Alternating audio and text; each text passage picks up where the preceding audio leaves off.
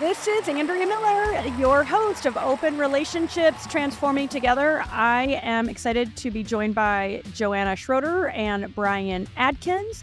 We have an amazing show teed up for you. We've got Siri Lindley on the show, and she has some epic stories and epic, super actionable, super helpful takeaways.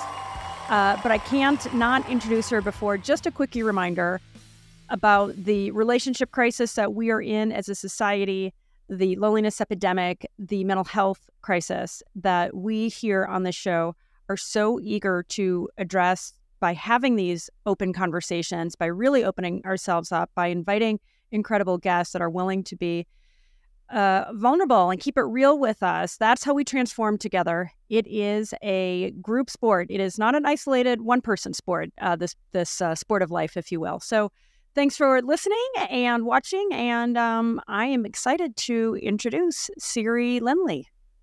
All right, let's get her on. Do we have her? Do we have her she's in here. the Let's meeting go. room or lobby? Okay, awesome. Oh my gosh, Siri, welcome. I am so excited to have you on the show. I'm going to quickly read your amazing bio. Siri Lindley is a two-time world champion triathlete, winner of 12, count them, 12 ITU World Cup races, an inspirational life coach, and one of Tony Robbins' top favorite motivational speakers, top 10, I should say. In 2020, after her successful battle against cancer, Siri launched two new coaching programs, the Serious Squad for anyone looking to unleash their fitness, and the Seriously Authentic Squad, a program for life coaching. Along with her wife, Rebecca Keat, they have co-founded two nonprofits, Believe Ranch and Rescue, dedicated to rescuing horses from slaughter, and Horses in Our Hands, lobbying to ban horse slaughter. There is so much more to say about this incredible woman. We'll talk about it in the show, including one of my favorite little anecdotes is Siri decided she wanted to become a champion triathlete at a time in her life when she didn't know how to swim. Siri, you are pure inspiration. As you know, I've been delighted to see you live twice, speaking at Tony Robbins events and one virtually. So thank you so much for being on our show. I'm so happy to be here. So thank you.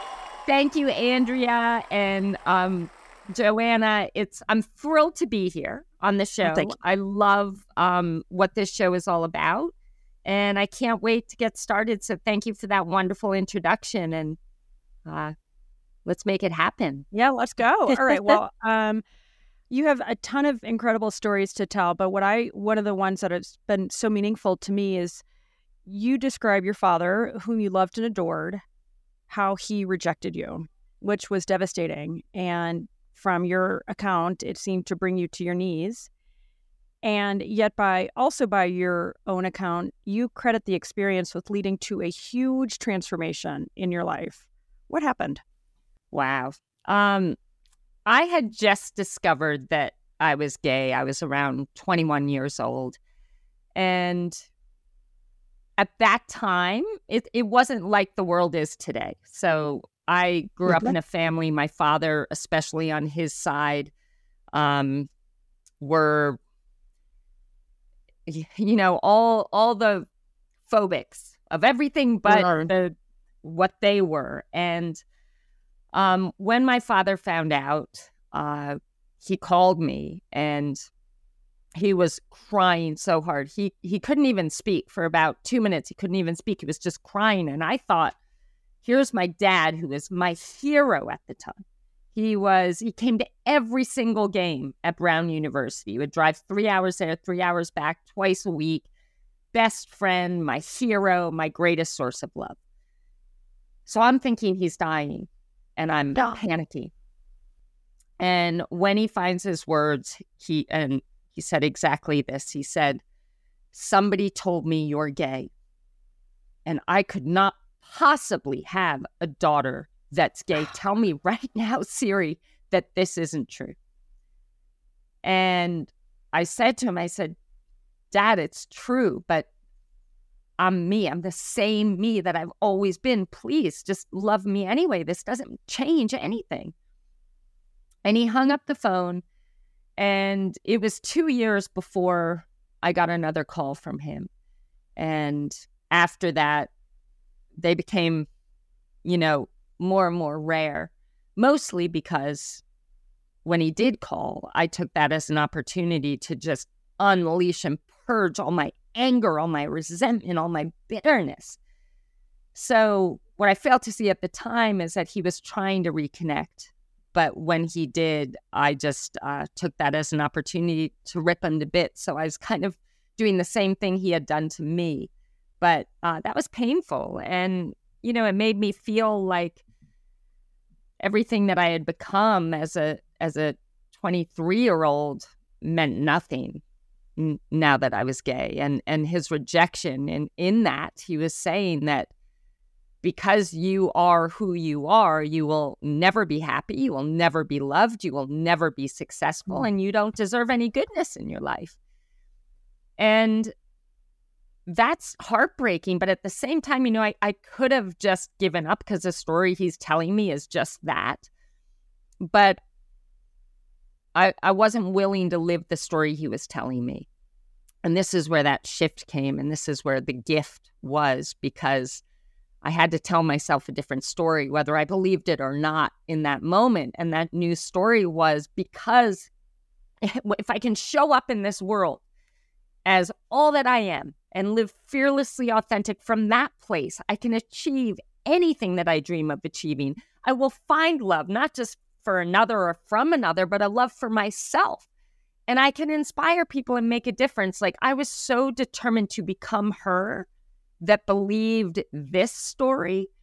And that literally just lit a fire underneath me to go do something where I could prove this story my truth.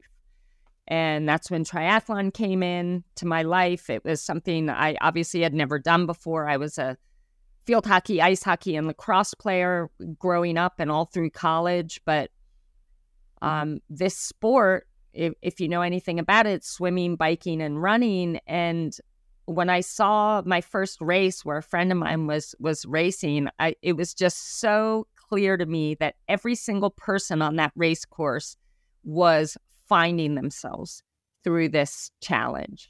And that's what I needed to do. I needed to find me. I needed to find a love for myself, a respect for myself, a worthiness from within. And that was going to be the vehicle through which I did it. That was a long answer. Sorry, you guys. I took that. I mean, it's so impressive. And I've taken a bunch of notes, but I mean, when you say after what happened that was the gift, capital T, capital G, and that you were determined to be fiercely authentic. I mean, I feel like isn't that it's the hero's journey, right? And you decided to to choose yourself. And a lot of people don't have that courage or wisdom. And it's interesting that you, as an athlete, that you chose athletics as a way to do that. I mean, and knowing that it's something so demanding that it's like what's so amazing about your story is the hugely high goals you set for yourself and how you achieve them. So, well, thank you for that. And sports for me always, I had extreme anxiety growing up and all through my teens and through college. And sports for me were that place where I found freedom. Sports require you to be so laser focused and present in the moment. And we all know that to free yourself from anxiety, you've got to get out of the pain of the past and you've got to get out of the worry of the future. And that's where you find that freedom from anxiety. So, sports for me was where I felt free, where I kind of filled back up again after being so drained of my fears and doubts and all of that stuff. But when it came to triathlon, I felt, I'd proven myself as an athlete in those other sports, in the team sports. But this journey, I didn't see an alternative. To me, it felt like life or death. Like, if I don't go prove to myself that I'm worthy and I can be happy and I can achieve and I can do great things, then what is my life going to be? And I just couldn't afford to not get uncomfortable and do something that was terrifying to me and just go all in and hope for the best. At least it would take me someplace better than the place I was in at that moment. It's interesting what you're saying about how sports allowed you to get away from anxiety, because it made me start thinking about how much I love trail running. And it's so different than road running because you are thinking all the time about your footfall. Where am I going? Where is this? And also, I live in Southern California, so it's also like, where's the rattlesnake? Could there be a mountain lion? So like, you are so in that moment, and it becomes a meditation. And like, we think of meditation as like sitting cross-legged and oming, which is beautiful, but that doesn't work for me. But being on a mountain bike or trail, that's what it is. It allows your brain to just be right there, right then, no option. Absolutely. And that's why a lot of people, you know, with anxiety are doers. They do, put their mind on other things and not have to think, which, you know, that's a thing in itself. It's a form of numbing, and I don't recommend that.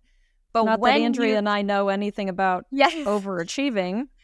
I think we all know something about that. But so you have to, you know, it's finding something where you can, and like you're saying, trail running, that's why I so prefer trail running to just running down a street, because you have to stay constantly laser focused on what you're doing in that moment. That's why I love horses, because in order to bond with the horse, you have to be fully present. So all these things, but, and also I think for triathlon, you know, it was 3 different things. It was swimming, it was biking, it was running. I didn't know how to swim.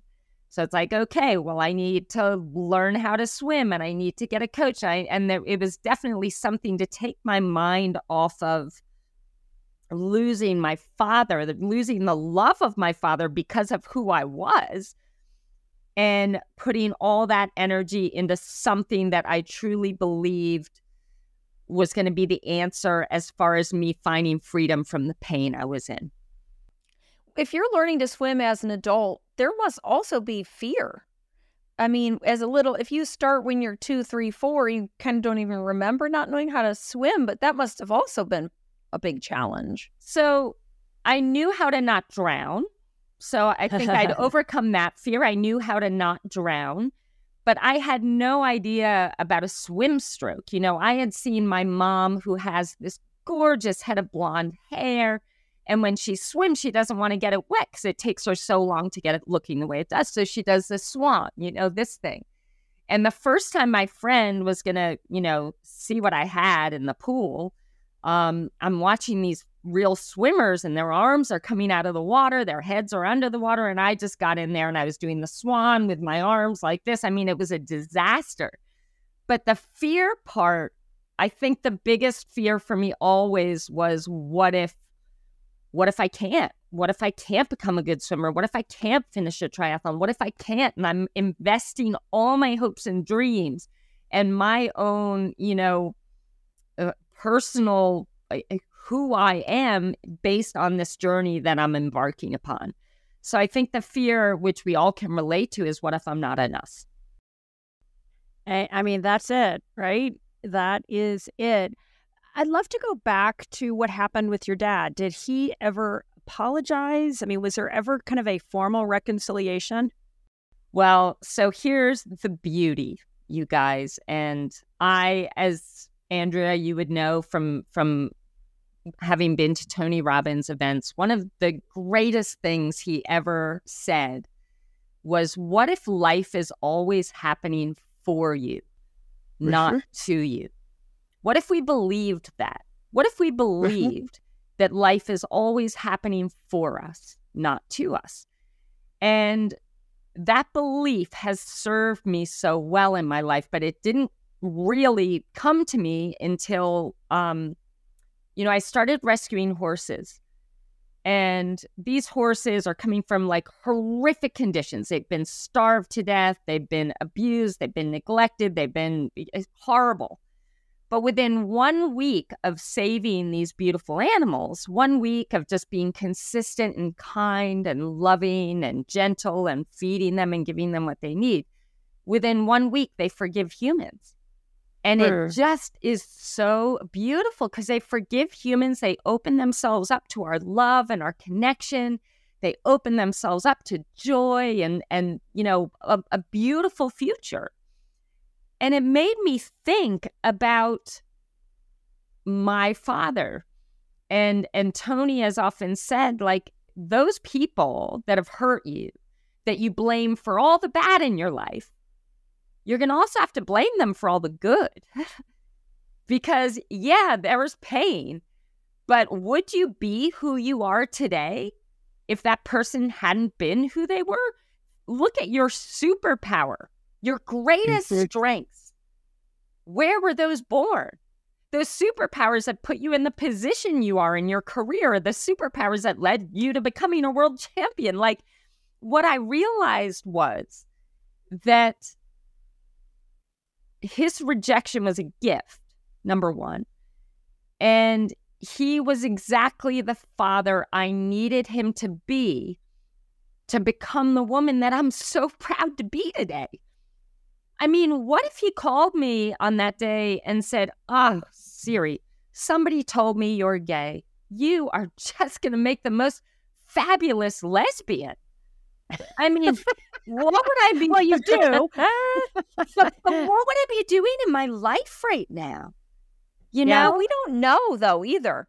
We don't know what other hardship there might have been. Sometimes I start traveling down that road. You know, I'm like, what if there hadn't been alcoholism in my family? I wouldn't have And then I'm like, I just can't even know. So it's like, I kind of try and go like, what's right now?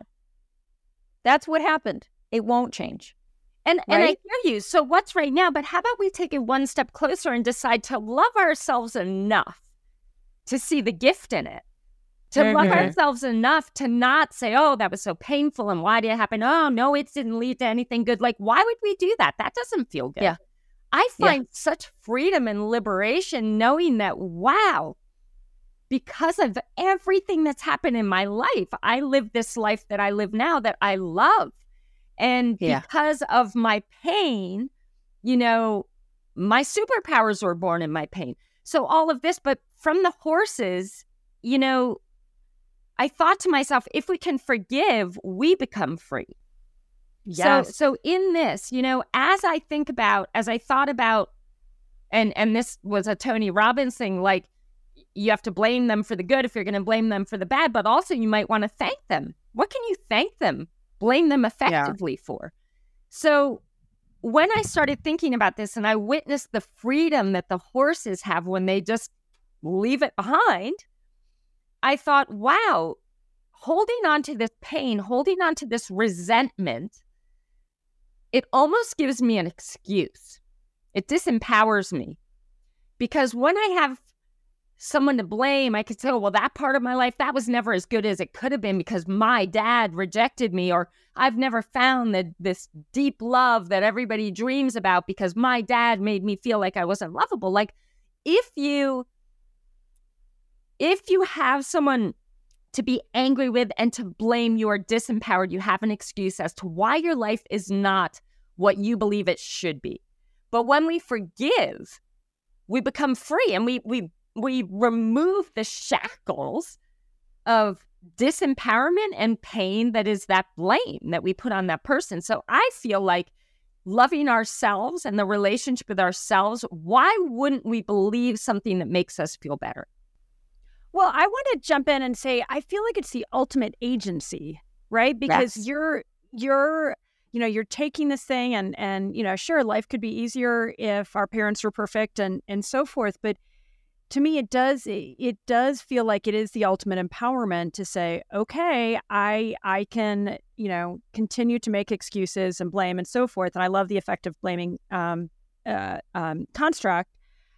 Or I can choose to do what you did and say, okay, I'm going to choose freedom. I'm going to choose empowerment. Like, that to me feels like the ultimate agency. And I've long said, we as individuals, only we can give ourselves freedom. Yeah. Amen.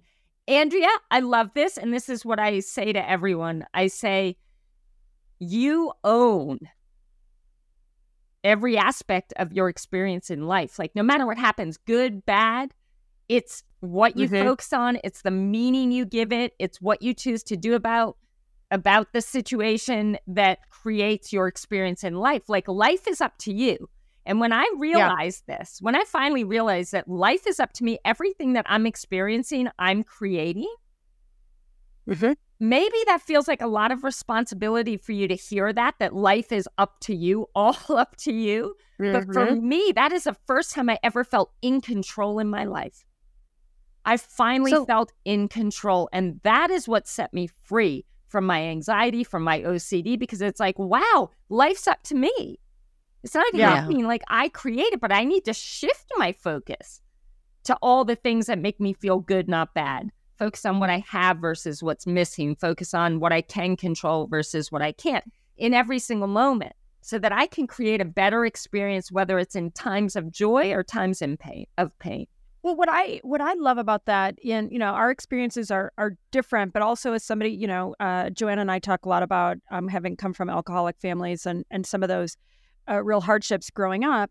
What I've experienced in my life is how setback after setback and disappointment and heartache, I'll say to myself, I'll write in my journal, oh, this is mastery, right? And it feels like it's so experiential.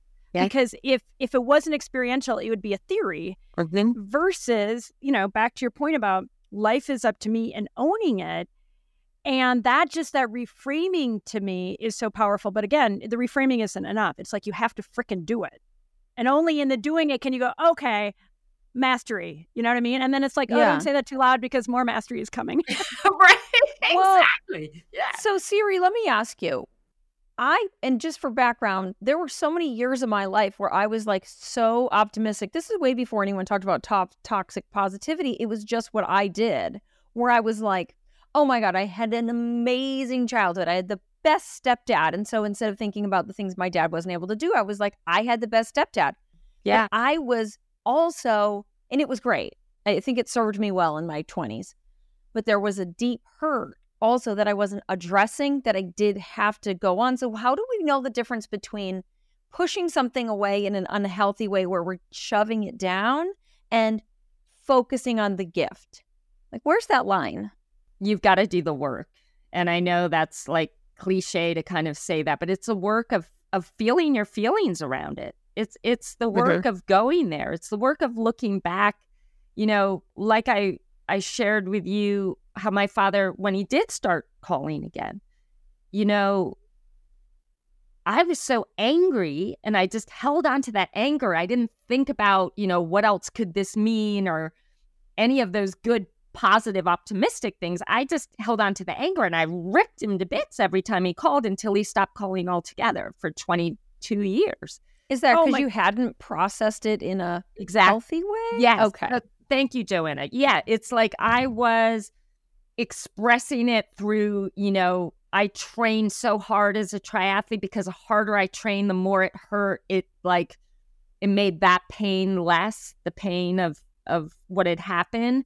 So that was kind of the way I was dealing with it. But it wasn't until I started really peeling the layers back and saying, but what else could this mean? Like my dad, he came from a family where this is all he knew. Like he grew up like thinking that this was like a horrible thing, that his daughter was like, I wanted to try and understand him better. I wanted to be able to forgive myself for my reactions. Like with everything, when people make mistakes, no matter how big the mistake, like we're doing the best that we can with what we know at the time. Well, totally. And I feel like that's where grace is. And it's amazing that you learned at least some of that from caring for horses and in such a short amount of time. But I would love to ask, since you are in the, top all-stars with Tony Robbins, is there one thing, like the number one thing that you've learned from him that's been helpful in your life? I think it was just that taking ownership of the fact that life is up to me, the biggest thing that and what I said in the beginning, life is happening for us, but we are creating our circumstances. Things are going to happen for all of us. Life is hard, but you know what? Nothing moves without pressure, right? And we grow the most through those challenges. And if if we want to become more in our lives, like, unfortunately, we're going to have to put pressure on ourselves, whether that's by working really hard or going beyond what we think we can, or we take those opportunities, those painful things that happen in life, and try to find the lesson in it and try to become something more in overcoming it. But that I understand that no matter what's going on in my life, it is up to me how great it is or how bad it is. Yeah. And I reached a point in my life where I decided I don't want to suffer anymore. Mm-hmm. I don't want to suffer anymore. Well, and that framing is so, I just think of it as this amazing paradigm shift that anybody can use. And you said it a little while ago. I'm going to say it again. Life is happening for me, not to me. And if you believe that, and if you practice that, then I think you have the opportunity to, to give yourself that freedom, right? Absolutely. And in a lot of ways, it's simple, but in a lot of ways, it's so profound. It's like obvious, but radical. But you have to work it. It's like you can't just say, okay, well, now I'm going to believe that life is happening for me.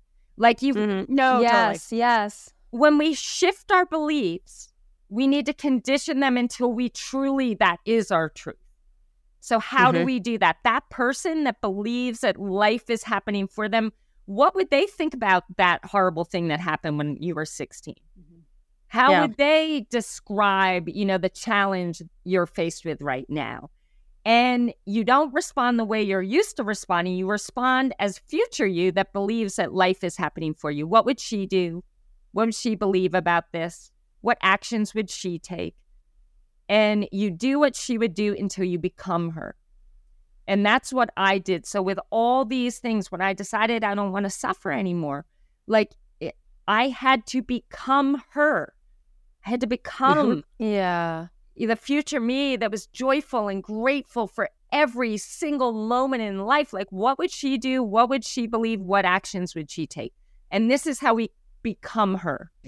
So this reminds me of, we had a guest, Jordan Reed, who said that she has a visualization technique she uses where she imagines herself at age, 25 years, she's my age, so she's 45. So let's say 65, 75.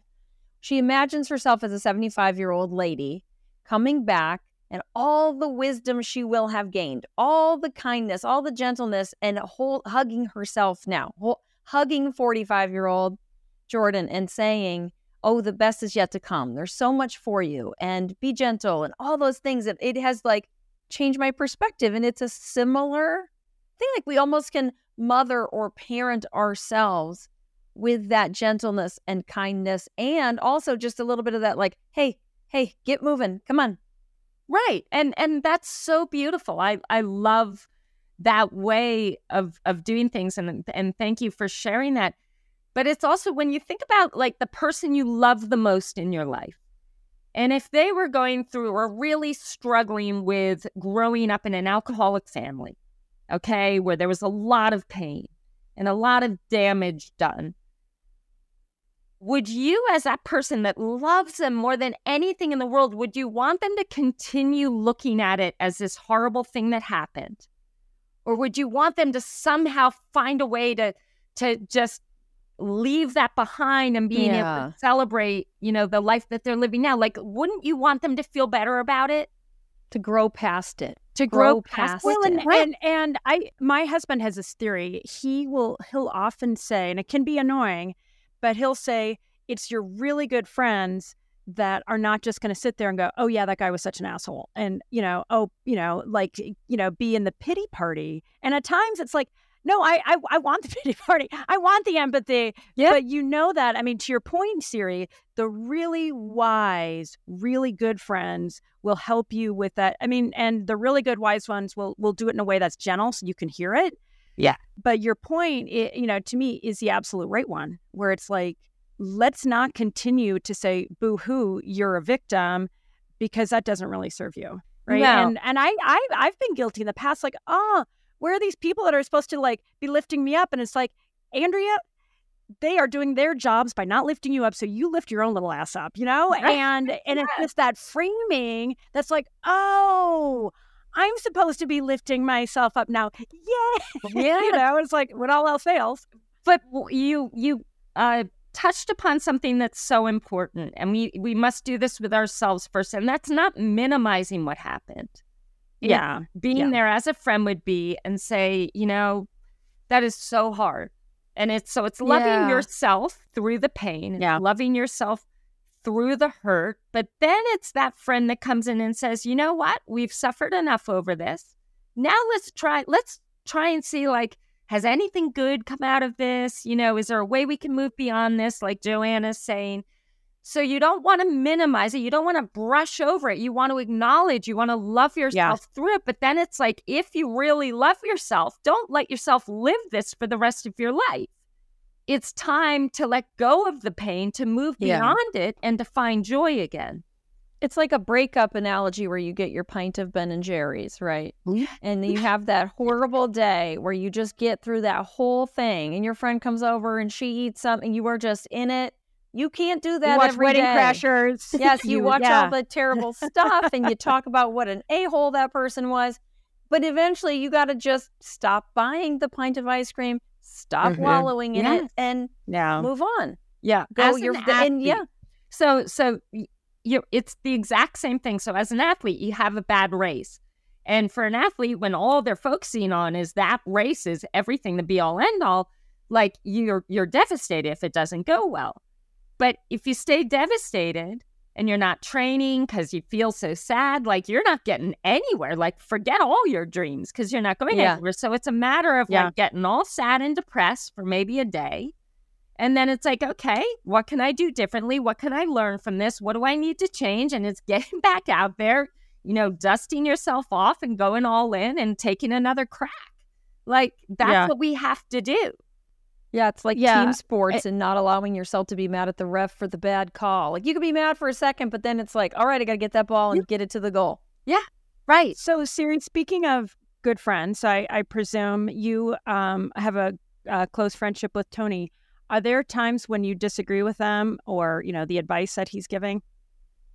It's really hard not to think of anything. I mean, I have my different way. And I remember Mary Buckite, who's just one of my dear, dear friends. And she was one of the first people to read my book when it was all finished.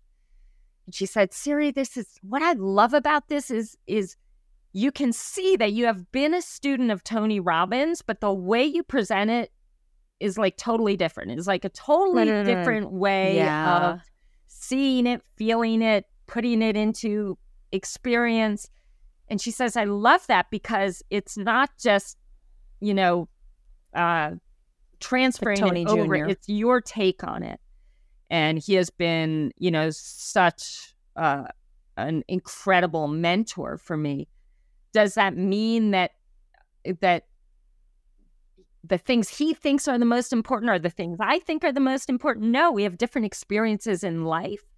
But all of it is so incredibly important. And when you study this stuff, when you put it into practice, when you condition these new beliefs and new ways of being, it takes you on your own journey, which is going to look different to someone else's. So, well, totally. I mean, what I love, as you know, I'm a big fan of his, and I just love what a great teacher he is. And I think it shows a lot of wisdom that he recognized in your story that you had so much to teach other people. And to me, it's like it feels like that is truly one of the greatest gifts we give to each other. Horses can give it to us if we have that privilege of being with horses in the caring way that you are.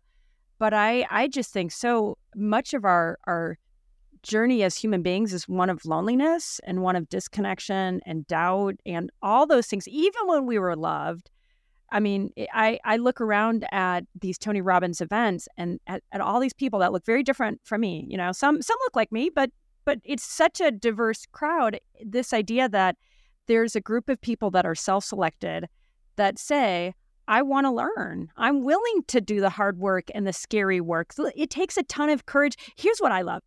I feel like it's essentially saying to yourself, even if you don't use the words, maybe I don't know it all, and maybe I was wrong, right? And that being in that, I mean, that it feels like there's a humility there that gives us the chance to transform. But if I'm not, if I know it all and I figured it all out, yeah, you wouldn't be there. So it's like, I want to ask Siri a question, and Andrea loves an unpopular opinion. So here comes the unpopular opinion. I am not a Tony Robbins person. Yeah. I don't know him. With the samples I've seen of him have been very, for me, it's not my vibe, okay? What am I missing? I'm not saying you have to defend him. I don't dislike him. I'm just curious, for someone like me who I don't vibe well with kind of louder men who are really strong, kind of in your face. So, but I don't know him. I've never seen a long extended thing. What am I missing? I wrote a chapter in my book called The Power of the Unexpected Teacher. And that is where you sometimes learn from unexpected, maybe it's from a horse or a dog or a person that you're not typically vibing with because it's a big loud man. It's being open to the possibility that we can learn from people that we would never expect to learn from. Maybe we're going to learn from a homeless person that lives on the street, some real powerful lesson. But I think what drew me to Tony and what I love about him, let me kind of step back to college and having anxiety and OCD. And in that day and age, nobody spoke about having anxiety, fear, self-doubt, nothing. So I thought like I felt like I was the only person on the planet that felt these things. And that made me feel so alone that I reached a point where I was ready to take my own life. Now, one of the things I love about these events and Tony himself is he gets up there. His brilliance and wisdom was born in real painful things that happened in his life. Really hard upbringing. But he is up there, and in him, we see the possibility of ourselves. When I go to speak, I want people to see the possibility of themselves in me. Like, hey, this girl was, had anxiety and OCD and didn't want to live, and look at her now. Like, there's hope for me because I feel these things. I've always done this with my athletes. It's like, guys, I failed over and over again. I had massive self-doubt. I used to pee on the start line because I was so nervous, so that they know there's nothing wrong with them. This is part of life. So I loved that he was getting up there, not saying, which happens a lot. You can get on, social media and find all these people that are so successful, and it looks like it was just so easy. It was success after success after success. That's not Tony. He gets up there and you can relate. He's very relatable. And sometimes we need that loud energy because it's something different that's going to stimulate something inside of us that hasn't been stimulated before. And from that, there could be a breakthrough. So I sometimes put myself in situations, well, my God, let me try and, back in college, I was shy. I was an introvert. I didn't say much. I was kind of like in the background, except on the sports field. And I decided one summer to go be a GO at Club Med. And because I wanted to explore, I was like, this is so not me, but what if it is? Like, what if I'm not this shy, introverted wallflower? What if I am a leader? What if I am someone that can inspire and encourage? And so I chose this because I thought, I'm going to put myself in an environment that I didn't vibe with, Joanna. It was terrifying to me. But I put myself in it, and I said, I'm going to show up, and I'm going to try this other personality on for size that wasn't me at the time. But I had to get people off their beach chairs to do water aerobics classes, and I'm jumping up and down, and all this stuff that I would never do before. But what I found is, wow, there are some things here that feel more like me than the way I've been living. I'm still very introverted, believe it or not. But I also love being a leader. I love inspiring. I love encouraging. And if I hadn't gotten myself out of my environment, my typical environment that I vibe with, I would have never discovered these. Well, you had to get out of your comfort zone, it sounds like. So, big Joanna, what are you getting from this? It's like, maybe you just give it a try, and with no judgment. You can't go in with expectation or judgment. That's going to cloud your vision. Yep. I gotta weigh in here. So I got my husband to come to Date with Destiny with me this past December, and he went in, I will say, with low expectations, and he was really blown away. And so, I think you're right. Like, you have to be open. If he was completely not open to it, it would have that's a waste been a of money. failure. Yeah. But to go in and say, let me just check it out. And I only got reconnected. I think I had Tony's book, Unleashing the Power Within, or Unlimited Power, whatever that was, from like the 80s. Unlimited Power. And then yeah. And then I'd heard about the Stanford research, and I was blown away. I was like, wait, what? Like, holy cow. And I was like, that guy's kind of bro. Like, not bad, but like kind of just not like a little bro. like you're saying, Joanna, like just kind of not my vibe. And then I did my first event, which is where I first saw you, Siri, almost a year ago. And I was just such a fan. And as Joanna and others at your Tango will, or anybody that I know, will be like, oh my God, let me tell you what I learned from Tony Robbins. Super fan right there. But so I encourage you, Joanna, and anyone else listening that kind of has your same opinion at this point in time, is sometimes you got to go those places that you think you have no desire to go to in order to find something that you had no idea. You know how, what do people say? I went for something I wanted, but I left with what I needed, that kind of thing. Oh, yeah. Well, I'm going to reassure you and tell you that I'm afraid of boats and water, but I'm getting on a boat on February 5th to go look for orcas with my friend. No, there you go. So that's what I'm talking in the right about. direction. Now jump in the water, Joanna. I want to see you jump in the water. Yeah, I need to have some Tony Robbins on repeat because I am so scared. Forget Tony. It's all Siri. It's all Siri from here on out. Yeah, right. I'll just have Siri on repeat. I can hear Siri cheering for me, like, get on the boat, find an orca. Like, but just be excited about what you're going to discover. I mean, that Club Med experience changed me because I thought I'm going to try these things on for size. Literally in the interview beforehand, they ask, "Are you extroverted, introverted?" I'm like extroverted, which I'm not. All the opposites.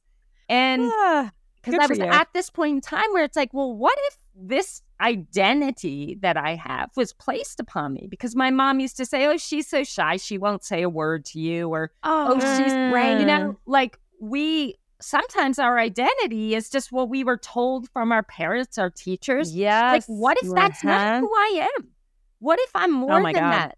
But if you don't try it on, see how it feels, you'll never know, and you'll continue to live an identity that perhaps is boxing you in and keeping you from the extraordinary life that you are capable of living. Yes. That's so powerful about the parenting. Yeah, it's such a reminder for Andrea and I as parents about labeling a kid, that it's like, oh no, she's shy. No, he makes a mess, whatever that label is. Yeah. Let's not do that. Yeah, to try to be conscious of that. So, Siri, there's a video of you that your Tango team is obsessed with, where you talk about overcoming OCD, and it's like, holy cow! I feel like I've got some ideas for how that happened, but do you mind just sharing what that was? Was there a single moment that caused you to shift, or was it just those sequence of moments that led to a breakthrough? I'd love to hear how. I mean, because what you describe is intense. Yeah, I mean, I think OCD, let me first say, OCD can be amazing. To a certain point, it's awesome. It will, it helps you become a high performer. But when you go too far with it, it can be so damaging. Like, I was so exhausted. I truly was thinking about ending it all. And this is when Tony Robbins and his works came into my life. And it was that first book, Unlimited Power. Yeah. And it was one sentence: where focus goes, energy flows. And I thought, oh my God. So if that means that if what I'm focusing on gets bigger and bigger and bigger and closer to me, then all these things that I'm thinking about, that I'm trying to avoid and I don't want to have happen, and I'm obsessing over every single day, I convinced myself that if I keep doing that, I'm actually making it more likely that those things are going to happen. Okay? And that's terrifying. So what I knew I needed to do, and you know, I came to an understanding where, and again, this is doing the work, Joanna, that we talk about. You can't just like say something and it's better. So I went back and it's like, well, gosh, let me think about my patterns of focus. Like, what am I focusing on most of the time?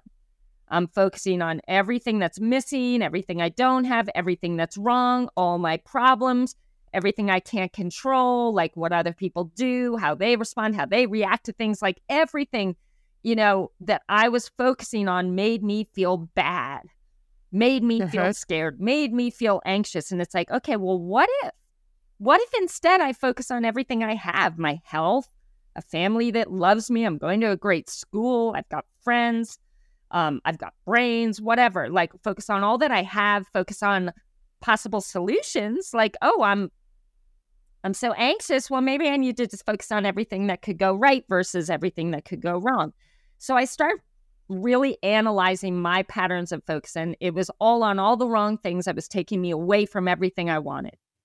So what I realized was, and this became the process, this became my work, was to catch myself every single moment where I was focusing on something that made me feel bad. Now I've come to create a formula, and I'm going to share it with you.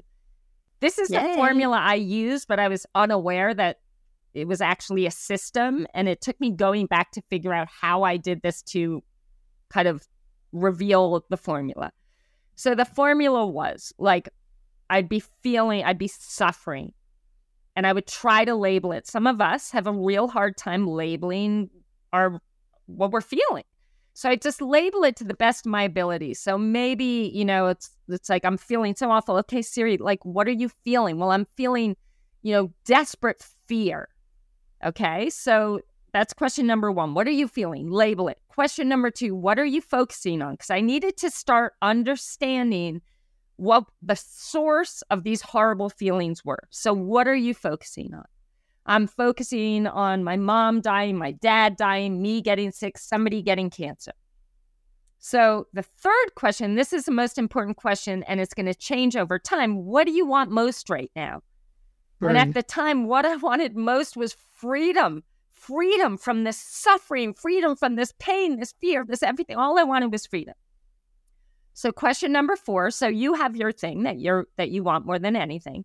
Question number 4 is what I'm focusing on and how it's making me feel, taking me closer to what I want most. So is me focusing on somebody dying, somebody getting cancer, things I have no control over, and feeling that desperate fear, is that taking me closer to that freedom that I yearn for? Absolutely not. It is taking me so much further away. So question number 5, what must I focus on instead? And that's where I could right the ship. And it's like, okay, you know, instead I'm going to focus on my health, my strength, the health of my parents. You know, I'm active every day, like everything that was good, everything that was right, all my, you know, stacking my proof of all the reasons why, you know, I'm healthy, whatever.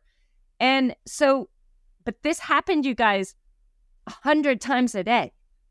Because remember, I'm thinking this way all day long, except when I'm out on the sports field. So all day long, we all have the remote control in our hand.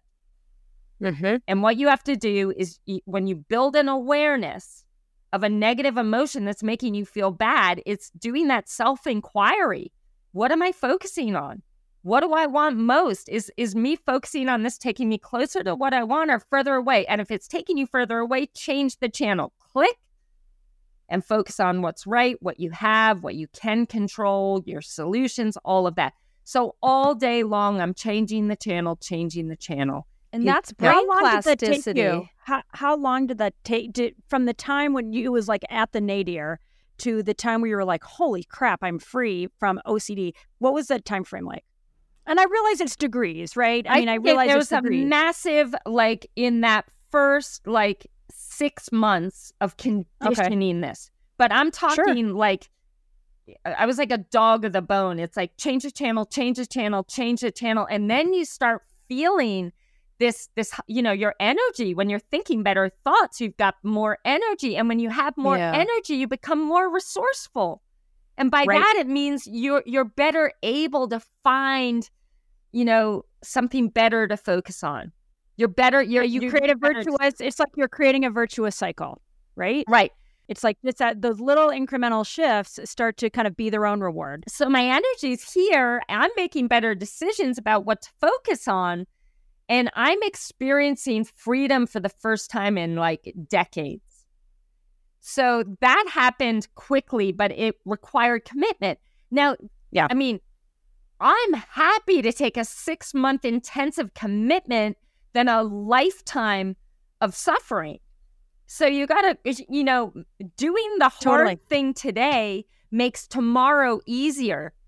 You're choosing you. Yeah. I mean, you're choosing you, right? That's what you did. And that's what I feel like all these stories that you've shared, that to me is the theme, which is just a freaking great place to end on, because unfortunately, I know you need to do a call. Otherwise, we'd like to keep you here another couple hours. I would love to come back, though. And I think that would be great. I love these conversations. I know, this show is very relationship oriented, but the most important relationship of all is you and you. And amen, sister. One last thing. All those things that we feel pain over that we didn't get from our parents when we were kids, you have the ability to give yourself all those things every single day. And in that, you are healed. So give yourself all those things you never got. Totally. Oh, I love it. You are an inspiration and you are the gift, Siri. So thank you for being on our show. Thank you for all the work you do. I know you've inspired so many people, even in the events that I've attended. When you're ready to go on stage, people are like freaking out and they're all like, taking notes and jumping up and down. So it's just so cool to have you on our show. Thank you. Thank you. Thank you. Thank you both so much. You're amazing. Keep bringing this amazing light into the world, and so much love to everyone listening. Thank you all so much. All right. Awesome. Thanks. Oh my God, I love her. Isn't she just awesome? No, she's amazing. She really, it is so interesting when we're at these events and it's like, okay, Siri Lindley's coming up, and people freak out. So, I mean, for good reason. She's so wise and warm and wonderful. So what do you have one favorite actionable takeaway that you are going to critically adopt into your own life? Well, as I said, I'm going on this boat trip and I don't love the open sea or boats just for one afternoon. But I do think I have been a little bit focused on like being scared. And I do say like, oh, I'm going to be brave. And she said like, focus on what's good. And that's what I'm going to do is I'm just going to keep, whenever I start to feel afraid about it, it's like, okay, I've been afraid of this, but I'm going to focus on like a whole day with Katie and Cassandra and focus on like that time. And then focus on like, what will it be like if we do look at whales? That's going to be amazing. Like what if we do find an orca? That's incredible. Like focus on that instead. And it's a little thing, but it is symbolic about life. Well, I feel like you're saying her statement here, where focus goes, energy flows. Yeah. So just that idea of really focusing on, and that thing, I really love her question number 3. What do you want most now? And then is what I'm focusing on getting me closer to that? Like it's such just a practical discipline, right? I mean, if you're really, if you're, I feel like conscious of that and conscientious of asking yourself that, it feels like that could be a pretty big game changer. Brian, what about you? So there's 2 little things. Well, one, I like almost wanted to like jump in and scream when she said the power of the unexpected teacher. I was like, oh my God, Andrea, you're uninvited Buddhas. Like, so that I had the flag of like Andrea, you clearly are onto something with this thing. I mean, but for me, the one that I think resonated pretty hard, it was early on when she was talking about using sports to relieve anxiety. And I'm one of those people that like I have too many thoughts going on at once. Like I have trouble sleeping because then it's just like thoughts. And I do think like giving yourself almost like a thing to do that you like when you're playing sports or whatever, you can't really be thinking about you're in the moment, you're like living through the activity and everything. And it was such a good like like whether it's sports or otherwise, like it's such a good idea to keep yourself in the moment instead of through the anxiety. And like it is something as simple as sports. So I thought that was just like a really simple takeaway. Yeah, like finding that activity, like maybe it's like painting figurines or, like any little thing where you can't dissociate from the moment. Otherwise, you'll mess it up. Yeah, exactly. Well, and I think those sports that are really demanding, it takes that to the next level. I remember in my 20s when I was doing karate and I was going through a really, really rough time. I'm sorry, you did karate? Yeah, I was just hello, boss man. You just like drop that out of nowhere. I did not know either. Oh my gosh. Karate. We can talk more about karate anytime, but I remember thinking to myself a handful of times, and I had the best teacher. Mark, if you're listening to this, thank you, Sensei. But I remember thinking this is going to save me because I was in a bad place. And so when she was talking about her becoming a triathlete, it was like, oh, yeah, just that. And even her thing when she was talking about how the physical pain that she went through, what bubbled up in my brain was, oh my gosh, people that cut themselves, right? Because it feels better to cut yourself or have physical pain, in a just really heartbreaking way than to deal with the emotional anguish that some of us go through. And we can reframe that in a way too, because there's definitely like a self-punishing element, especially like if you're not getting enough nutrition on your ultra marathon and you want to get as close as you can to passing out. But there's also something about that pain. And there's been a lot of research lately, and Andrew Huberman talked about it, about how when we choose to do something very hard and very scary that's within our control, then and experience the pain in that moment, whether it's lifting heavier weights or, climbing or facing a fear, that when we do that as regular practice, we handle the unexpected pain and fear and hard thing better because our brains remember how to do it, right? Mm-hmm. So it's not always escapism. Like I think it could go one way or the other, and you try and find that it's balance. A training. Yeah. No, it is a very deliberate training. All right, I'm going to share mine, and we can wrap up.